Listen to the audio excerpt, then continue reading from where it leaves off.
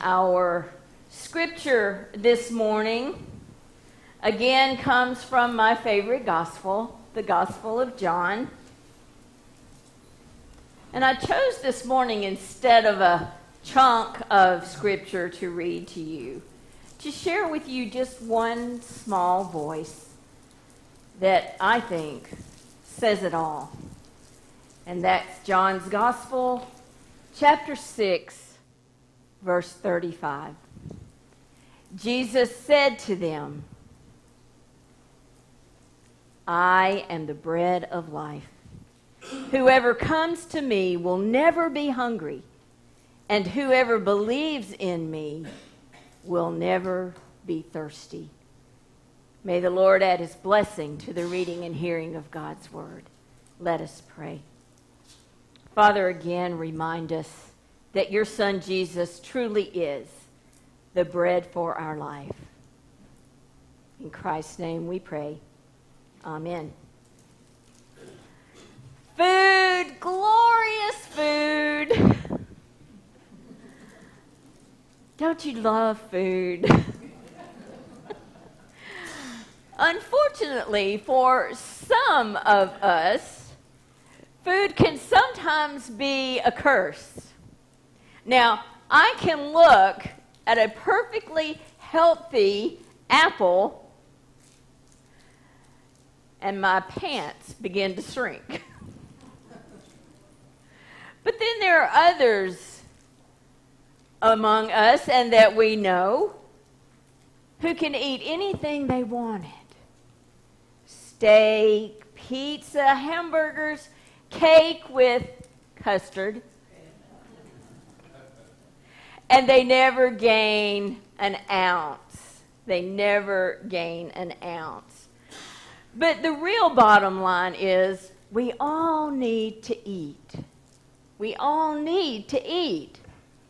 And I say this regularly, and if you've ever had occasion to eat with you, I relish, I enjoy eating. I enjoy food. I enjoy cooking food. I love food. And it seems like the older I get, the more I find myself going through my house, my freezers, my refrigerators, looking for something to eat. Have you ever done that? Have you ever gone to the refrigerator, and looked inside, and it was full to overflowing with all kinds of food, but nothing quite there that suits your fancy for the moment? So you close the door back, and maybe 30 minutes or so later, you make another trip back to the refrigerator, hoping somewhere in your brain that there was something that you overlooked that would just be amazing to eat.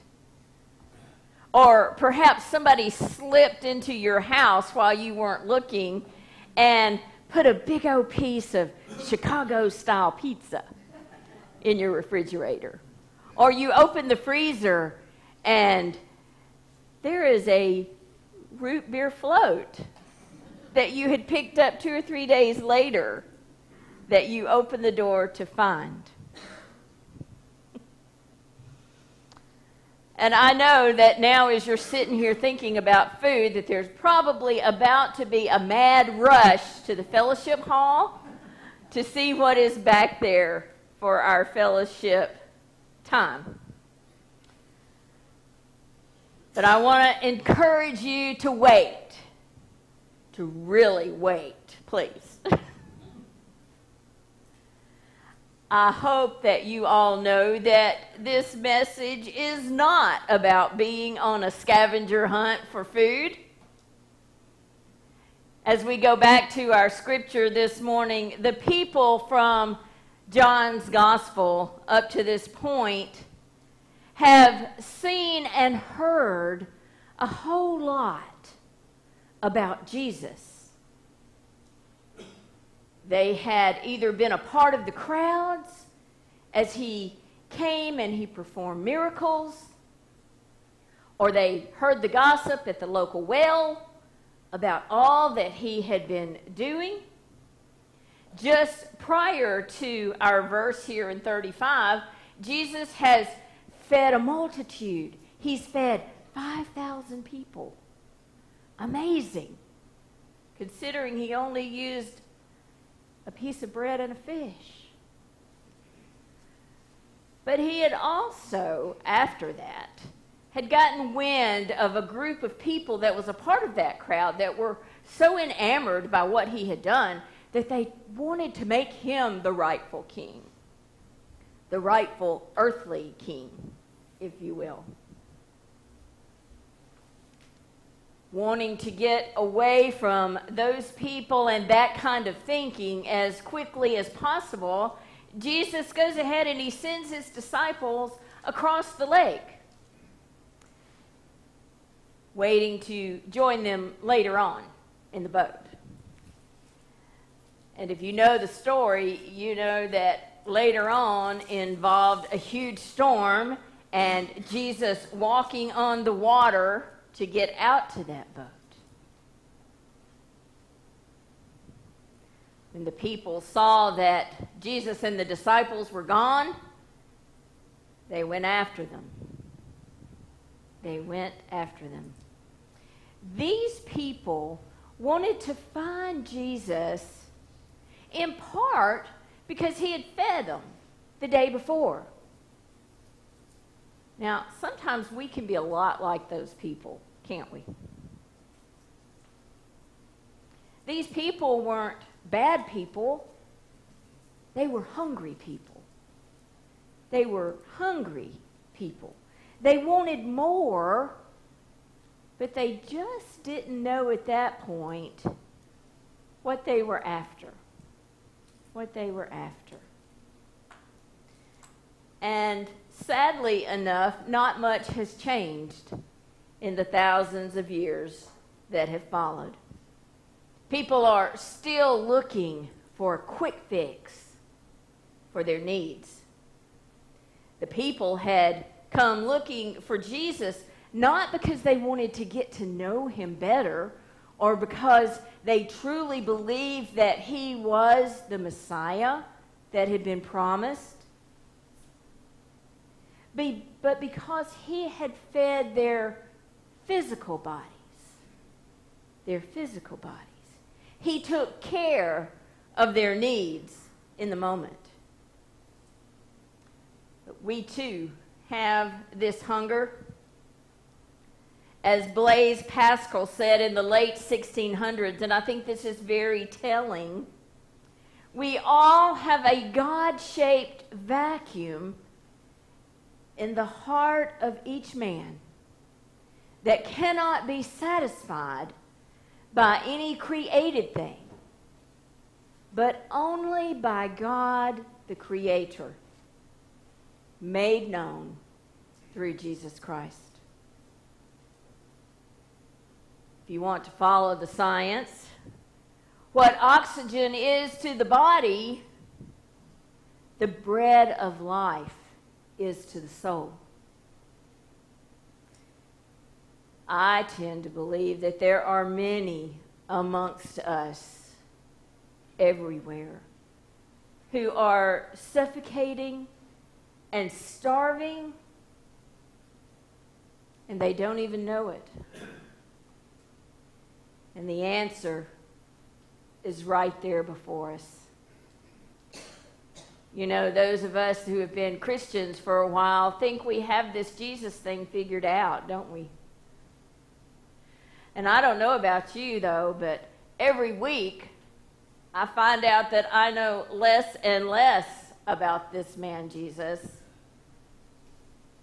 And I desire and I want to know more and more about who he is.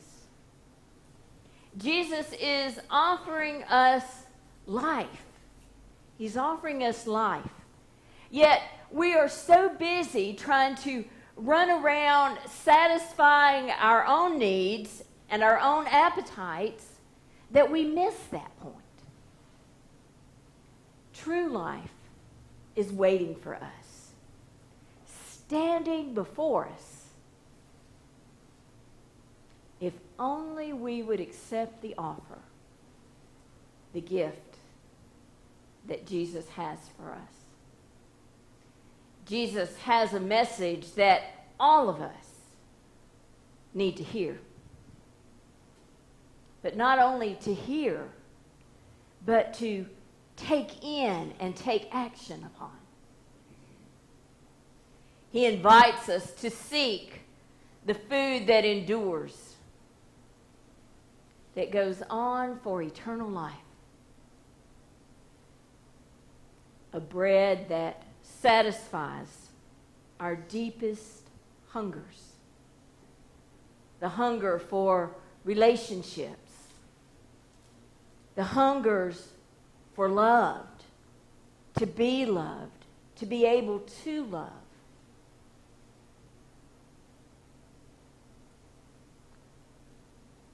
To give us something other than ourselves to look to. To be able to feed the world, if you will, and heal the sick. To care for the brokenhearted.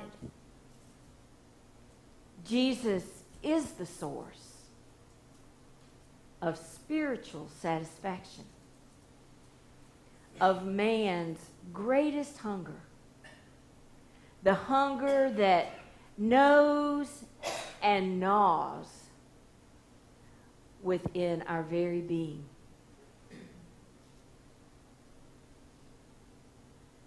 Jesus truly is the bread for life. As we move and continue to go into our Holy Communion part of this service, I wanted to share a word with you from Henry Nouwen, and I thought it spoke so eloquently of where we are right now. Something very deep and mysterious, very holy and sacred, is taking place in our lives right where we are. And the more attentive we become, the more we will begin to see it and to hear it, the more our spiritual sensitivities rise to the surface of our daily lives, the more we will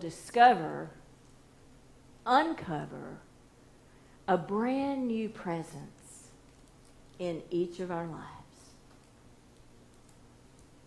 May those words hang with us as we come together to share in this meal of Holy Communion.